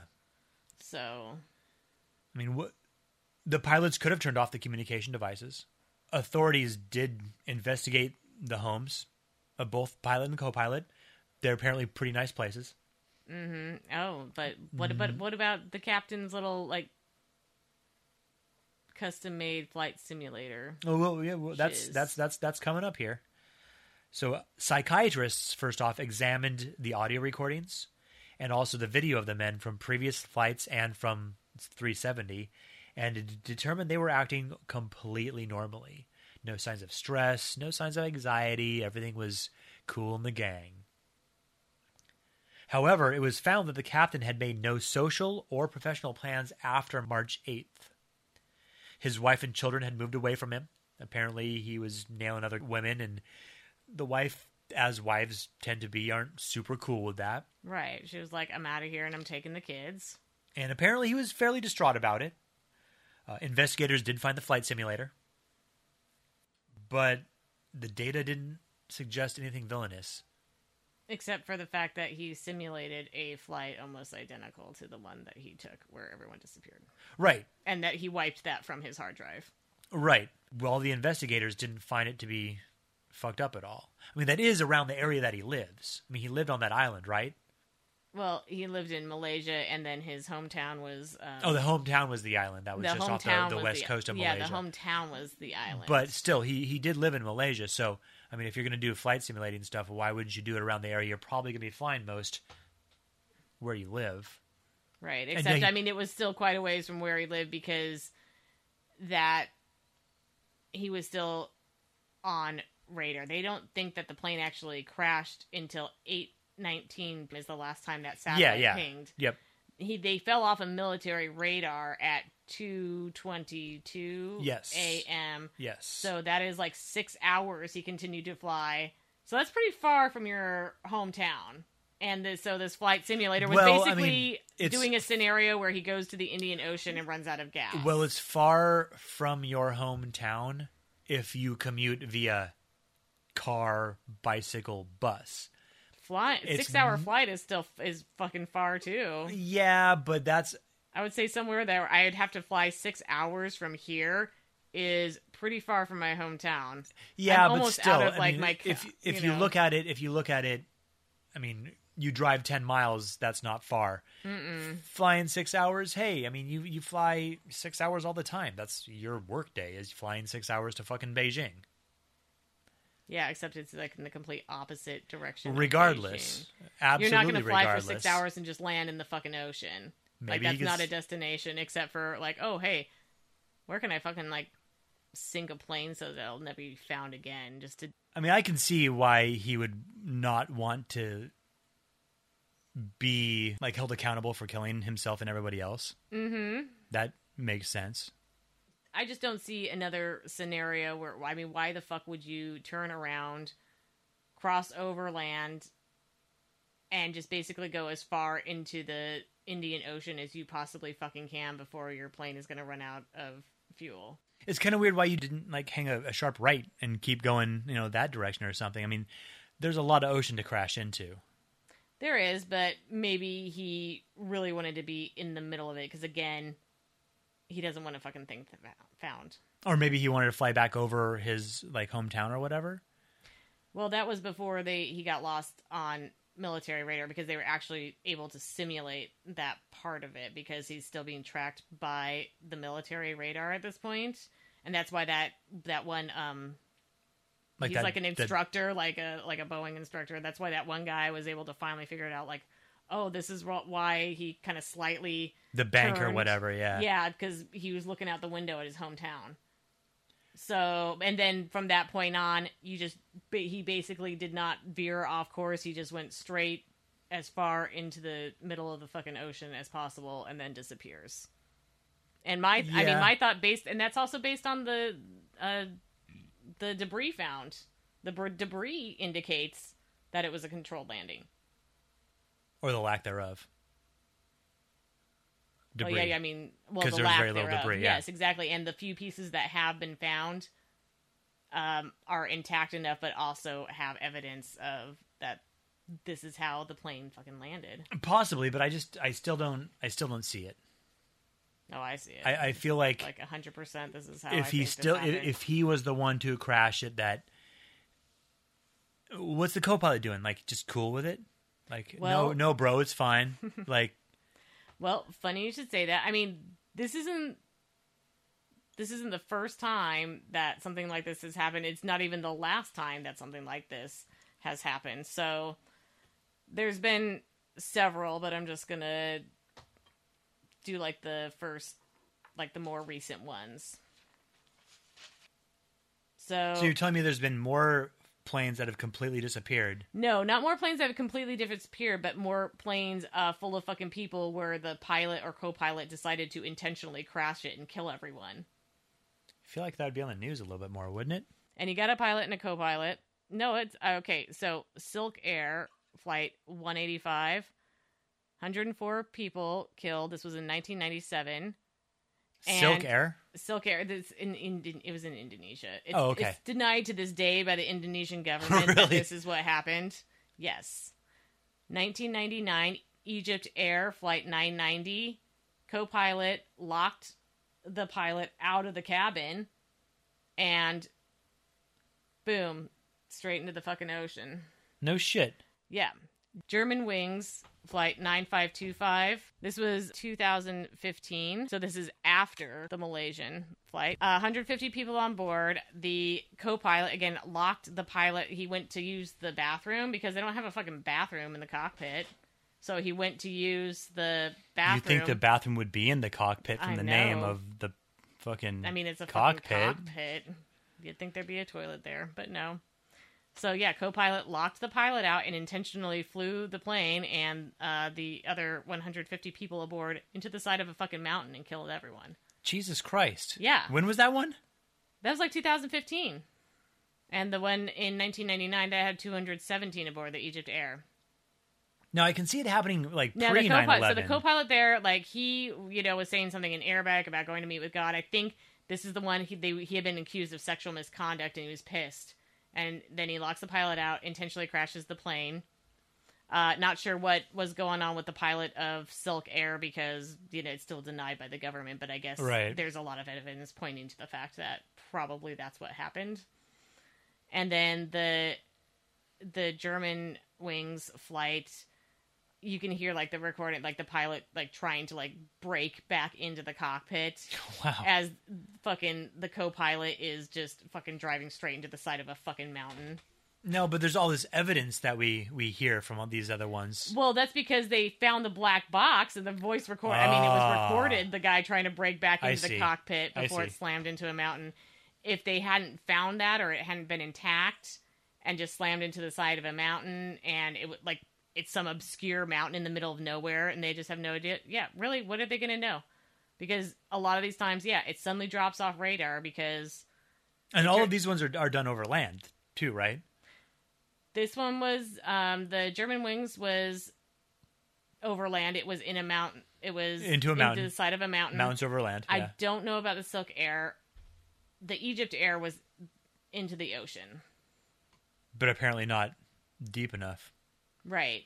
Or not a controlled landing. Not a controlled landing. It was more like a, like let's frickin' just slam into the ocean and disintegrate. What do you think about like a military training mission gone horribly, horribly awry? Like a Dyatlov Pass. A little bit, yeah. Some sort of weird military testing thing that they don't want to admit to. Well, not even. Just you got a few planes out, and man, that looks a lot like the dummy plane we're supposed to shoot down, and you shoot it down, and then you realize that you just shot down a civilian plane and killed almost 300 people, and the government's just like, ooh, put that under the rug because that's bad press. So they play even stupider by like looking in the wrong place and like not doing anything about the freaking the radar and stuff. I don't know. I mean, it seems like I just think when people are doing something like that, they're giving the government a little bit too much credit. I don't know. I mean, it's like dumb to like shoot something down, but they're also the fact that they would be testing something that covert. Then have it accidentally fucked up. Not even that and test then of a covert. I mean, it doesn't even need to be some sort of like super crazy like flying saucer government issue like plane no one's heard of. It could be just a simple training mission with whatever. I don't think there's a training mission that involves shooting missiles into occupied airspace that commercial flights use. I don't know either. I just don't think that's a thing because probably Maybe there's a lot of liability there. I don't think that is at all. I don't think that they would be doing that. I disagree. Did I think they may did they well drop the atomic bomb on like. We're not talking about American or British or Australian or anything like that. We're talking about someplace that's maybe a little bit more fly by the seat of their pants. Like in Malaysia, you can just get on a plane with a fucking stolen passport that Interpol knows is stolen, and you can still get on the plane. So right. maybe there's the military. Their militaries are able to play things a little bit more loosey goosey. In Malaysia, like with all their massive, maybe not Malaysian, maybe Chinese, maybe Vietnamese, maybe any of the other places around there. It's a pretty populated part of the world as far as like how many countries are around there. So maybe they send some folks up and they accidentally shoot down this plane because someone's drunk or they just misinterpret something and sweep it under the rug. I think that's highly unlikely. I think they misinterpreted a lot of things, but it wasn't some crazy accident because they were like testing something. I mean, they have flight simulators for that kind of thing. Right. They do have flight simulators, but do you think that all of our military, all of our people who are our Air Force people are just in flight simulators and never actually getting into a real airplane? Because I think they get into real airplanes, but I don't think they shoot down like quote unquote dummy airplanes with actual like missiles and stuff. I don't know. As practice. I don't know why they wouldn't. Because who's flying the dummy airplane? A drone. This is the 21st century. Come on. The 21st century in Malaysia, they have a fucking giant drone that's flying an airplane. There are drones everywhere. Okay, well, it's a drone. That's a tiny little thing. As far as I know, you can't fly a fucking like 777 with a fucking drone. But if you misinterpret the data, if somehow that's a lot of misinterpretation. That is a big motherfucking plane. Yeah. Like, how would you think that was the drone-controlled dummy plane? Well, what about terrorists? Well, no terrorists claimed it, so probably not terrorists. Right, because that's kind of the whole point of being a terrorist is to create terror in other people and be like, look at what we can do. None of that, so probably Behold not terrorists. our mighty terror. Yep. Some of the family members would call the cell phones of their lost family members, and they would not just kick straight to voicemail. They'd ring and ring and ring and ring and ring and then go to voicemail. Well, who knows what happens to cell phones when they're in the middle of the fucking ocean? Well, I know who knows about cell phones, and it's the cell phone people. They say that especially when you're going like across different carriers, like, you know, different countries and stuff, that the ringing isn't a sign you're connecting. It's just like a tone to make it so you are holding on the line. It's just saying we're trying to connect. Right, it's trying to connect to you, but that doesn't necessarily... It doesn't necessarily mean that like It's- your phone's on or anything. I mean, my phone can be completely on and it doesn't even ring and it goes straight to voicemail. I mean, what the fuck is that about? Just good luck. It can be like totally on and 100%, and it's like, oh, I had a missed call. My fucking thing, I have a voicemail. My shit didn't ring. So if it was off, I mean, it can go either way, is all I'm saying. Usually when it's off, it kicks straight to voicemail. Usually when it's off, it kicks straight to voicemail, but like you said, it's like trying to connect. But when it goes, especially when it goes across carriers, it's right, trying, it's going across trying carriers, to connect. it's trying to connect. It's just, it's like a placeholder sound, so you and know it must happen something's in the other. happening. Like I just said, even when I should be fully connected, it should just ring and ring and ring. I mean, it doesn't ring for me. It just goes straight to my voicemail, and Yeah, I I'm never like get phone calls, 100% so I don't know. available. I still get them because of like school and shit. Right. But I should be like 100% available to have it like ring and not go straight to, and it doesn't do it for me. So I'm just saying. Oh, it's it just- could. Yeah, I mean, fucking phones. I mean, they're not. it could be a place where you're just out of service or whatever. Perfect, yeah. You're in, yeah. No, just at home, at work, You're fully in- in service, get calls all the time, but then all of a sudden I get a call that it didn't ring. You're at the bottom of a parking garage in an elevator, and no, Nope, that's not it. nope, That's not it. Just in that's not places it. that you normally get calls. All right.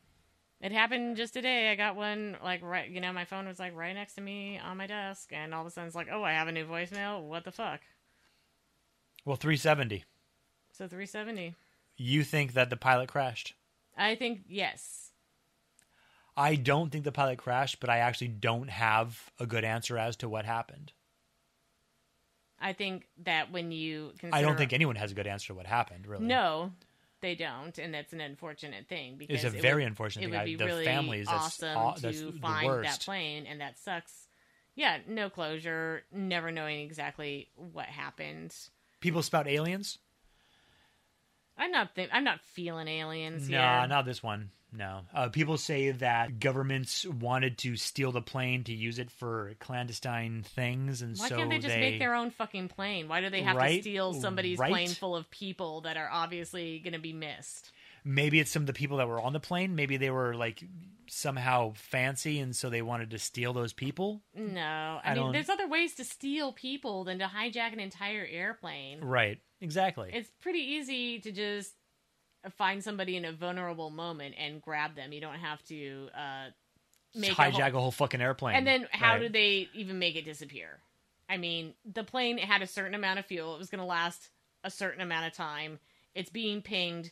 It's like first the radars, a ACC and a TC, and then the military radar loses it because it goes out of range, but then it's still being covered by the satellite. By the time the satellite does its last ping, I mean, it's pretty much estimated, like, yeah, the plane would have been running out of fucking fuel. It'd have been going for a long time. There's only so far it could go, and it was, like, in the middle of the fucking ocean. So, again, if it was hijackers, where did they fucking land it? Where did they take it to? But if it's off of radar, then I mean, It's who off of knows? radar, but it's still on those satellites. Those satellites are still pinging it. But they're pinging it, but they're not giving an accurate location It's of it. not an accurate, but it's an accurate enough location to put it in the middle of the fucking ocean. Kind of. I mean, the why location. why would they have done the 1 million, why would they have done all that searching in the ocean if they weren't fairly confident that those satellite pings had a certain range? Well, because the satellite pings went from Kazakhstan, which is like north, kind of by Russia, all the way down to the South Indian Ocean. So that's Right, a but I mean, big amount of area. It is a big amount of area, but they were primarily, it was ocean. I mean, they have... That's where they searched. That's where they searched, but why But they would didn't search in land because of all the Right. government saying, "Oh, well, there's no way this could have happened." Well, what if there Well, was? not just the government It saying that, disappeared from though. radar once. I mean, Right. that data was like convincing enough that they still kept their search parameters within the ocean. I don't think it was hijacked. Like, what are they going to do with it? Hijacked Who for knows? what? Who knows? And I just don't believe that it was feasible for them to have all these satellite things. And this isn't even like a government satellite. This is like a privately owned thing. This is like this is something about like one of the parts on the plane, and they're using satellites to like monitor the effectiveness of it. I just think that it limited it to like a certain, like, I can't even remember the term that they used, like a certain arc of like, right. Yeah, there was, and that was primarily over the ocean. So I just have a hard time thinking that it somehow gave off these signals that it was here, yet it's going over here and still having enough fuel to get to some other piece of land to land the plane and do whatever it is that the hijacker wanted to do with the plane. It just doesn't make any fucking sense. What about this new information that was found? This new information that was found. Okay, so this came up just today, and it is interesting. A guy named Ian Wilson is on Google Earth and apparently spots what seems to be a plane in the middle of the Cambodian jungle. Now, you printed out the pictures, and I saw them. Mm-hmm. And when they show, like, the whole picture, and you can't see shit, but they show, like, the little zoom-in like thing. Like the super zoom. And it totally looks like a fucking airplane. It does totally look like an airplane. Measuring the airplane, it measures to be about 70 meters, and that Boeing 777 is about 63 meters, I believe. So it's a little bit bigger, but then again, I feel like it's also from space. It's also from space. It might not be 100, but I mean, it's around the same size. If you're gonna get technical about it, it is 7 meter difference. 7 meter difference. I think it was in meters. I wouldn't just say meters out of nowhere because my brain doesn't think that way. So I'm pretty sure I read it in meters. Probably. And I think it was the London like daily something. So they deal in meters over there. Yeah, they do deal in meters. Because if I had read it in feet, I would have spoken in feet. There was a helicopter search. There has been a helicopter search or two with nothing being found. They want to try to get into the jungle on foot and find it. However, it's not really that easy because apparently the jungles of Cambodia are crawling with illegal hunters and tigers and all sorts of poisonous things that can kill you. I mean, basic jungle shit. Right. Like, the jungle is not like hospitable. Yeah, it is just not. Not for us, anyway. Mm-mm. So we'll post the pictures that Joanna found at the Strange Space, our Facebook group. It is compelling. Now, I did read one thing that said the image could be just a plane caught mid-flight. Oh, okay. Occasionally that has happened with satellites and Google Earth, and it happens to capture an image of a plane when it's flying over, and then that's the image that's stored. Because I'm not 100% on how Google Earth works. I mean, it's not like live all the time. I mean, no, not all the time. I can't Google Earth my home and just somebody can't like see me going in and out and like taking my garbage cans in and out. But however, my cousin looked up his grandfather's house, and the picture that was taken was his grandfather wearing like Daisy Duke cut off jean shorts. Oh dear. And that was it, mowing the lawn. Oh my gosh. Dude's like, thanks Google Earth. Dude's Thank like you 80 years old. Like, come on. Yeah. Like, but still. Like, what wonderful timing. day you decided to fly your satellite over and take the picture of my house. Because, it's... But I can see how, like, if a plane's flying over, maybe it's just catching, like, the shadow of the plane. And it's just... Because a satellite is significantly farther above the Earth. And so I can see how it wouldn't be a perfect... And it is the jungle. It's a bunch of greenery. And then there's a white object, which... I'm not saying it does. It looks like a motherfucking plane. Oh, totally. We'll post the pictures of the Strange Space. So, but yeah, I'm just saying, like, I'm not 100% that this is the plane, and Cambodia is kind of a long way from where this thing was tracked with the although satellites. I mean, where the satellites lost it, yeah, but not far from where the satellites lost it. It's only a short jaunt north of where the military satellite lost the... Right. And Cambodia was a point of interest. They did something about when it was tracking over Cambodia. Right. But it is a long way from where it went off radar and where it thinks it continued on the same path based on those satellite pings. And now with the lack of debris found, wouldn't it be pretty easy to just toss some debris in the ocean kind of by where everyone thought the plane crashed? And seems like you'd have to know a lot about ocean currents and where stuff would wash ashore, and then you have to get it there in the first place. Like, you just don't, like, oh, like, I'll just go to the fucking random plane debris store and, like, fly my fucking helicopter and drop it in there, and, like, hopefully it'll wash ashore in the right places so that people will think it crashed in the ocean. So you don't think you don't think that some sort of agency or whatever that could pull off something like this could do something as simple as taking some bits of a plane they already had and fly it someplace and drop it off, because they do have the knowledge of what the debris pattern is going to be? You don't think that's possible? No, because really, I think that's 100% giving them way possible. Too much credit. And but who's also, them? I mean, it could be anybody. It could be a private corporation. Yeah, there's people that think 9/11 was an inside job. Again, I'm just like, no, that's fucking stupid. And I think it's just, why would they do that? That's a stupid thing to do. I don't know what point there is. But you don't think it's actually possible? No. You think it's completely 100% impossible that a private organization could do that? Could hijack a plane, make it drop off radar, get satellites to collect data that is not correct, and land the plane in some other secret place not detected by anyone else's radar. Well, how did the radar and the satellites not catch it crashing? Because it was out of range over the ocean. They probably So if it's out of range of the ocean, how could this, hypothetical agency not what? Hide it from there? If it's going to crash They didn't have to hide it from over the ocean. It's outside of their scan range because they're not looking for something that way out in the middle of nowhere. Totally. On land, if they land, they would have to land the plane on land. And let me tell you, most places are monitoring land because that's kind of what you're trying to fucking protect. You're not trying to protect in the middle of the fucking ocean because there's nothing out there. You don't live out in the middle of the ocean. You live on land, and that is where your military in whatever country you're living in, that is the place that your government is trying to protect and is monitoring whatever is coming over and into its airspace. You're not wrong. Yeah. You're 100% not wrong. So how did they land in somebody else's airspace? You can go below radar. You can go below radar. Fine. They went below radar. So you go below radar and landed somewhere. And you land in a giant fucking plane full of fucking people. That we've already said that you could have turned down the oxygen and they could be unconscious.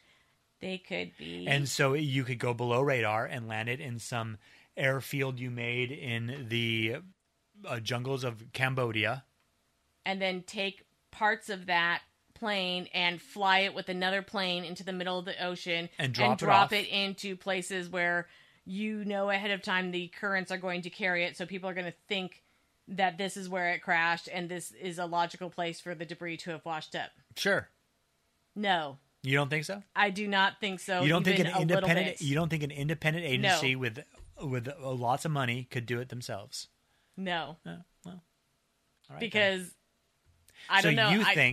I think the pilot decided that it was a great idea to have a controlled landing when he was running out of gas in the middle of the ocean. Yeah, because his intent was to never have it be found. And to kill a whole bunch of people. Right, because other people have done this before. It's not unusual for people to kill other people. It is actually, it's unusual for people to do it this way. Yeah, but not so much. It's enough to where it has happened before, but it's not unusual. It is definitely unusual. It is definitely unusual, but you think that scenario is more unusual than your super secret independent agency somehow hijacking a plane, flying under radar, taking bits of the plane, flying back over the ocean, and planting the evidence in a way and altering the satellite data. Well, no, the satellite data didn't need to be altered.